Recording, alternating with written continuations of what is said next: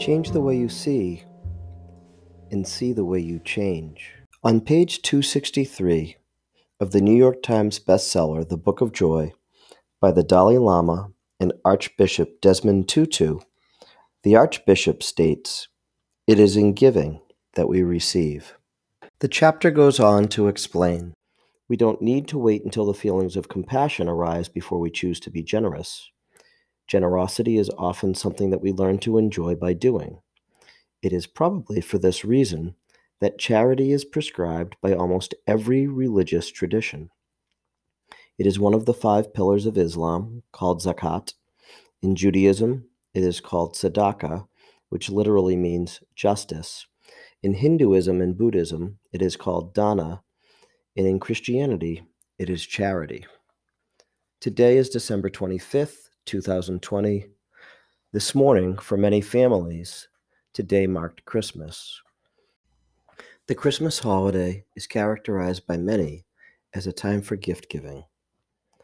This morning, our children told us that this was one of the most memorable Christmases they had ever had, and their reasons were evident.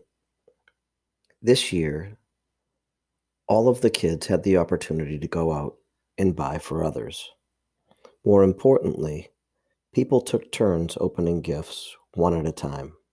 Instead of rushing through the chaos of a Christmas morning, everybody took the time to watch one another very carefully open their gifts. But more importantly, we gave each other the gift of time. Moving forward, throughout the course of the day, it became evident how important the gift of time truly is. So tomorrow, on December 26th, when you wake up, find someone you love, put aside some time, and give them that gift, the gift of time.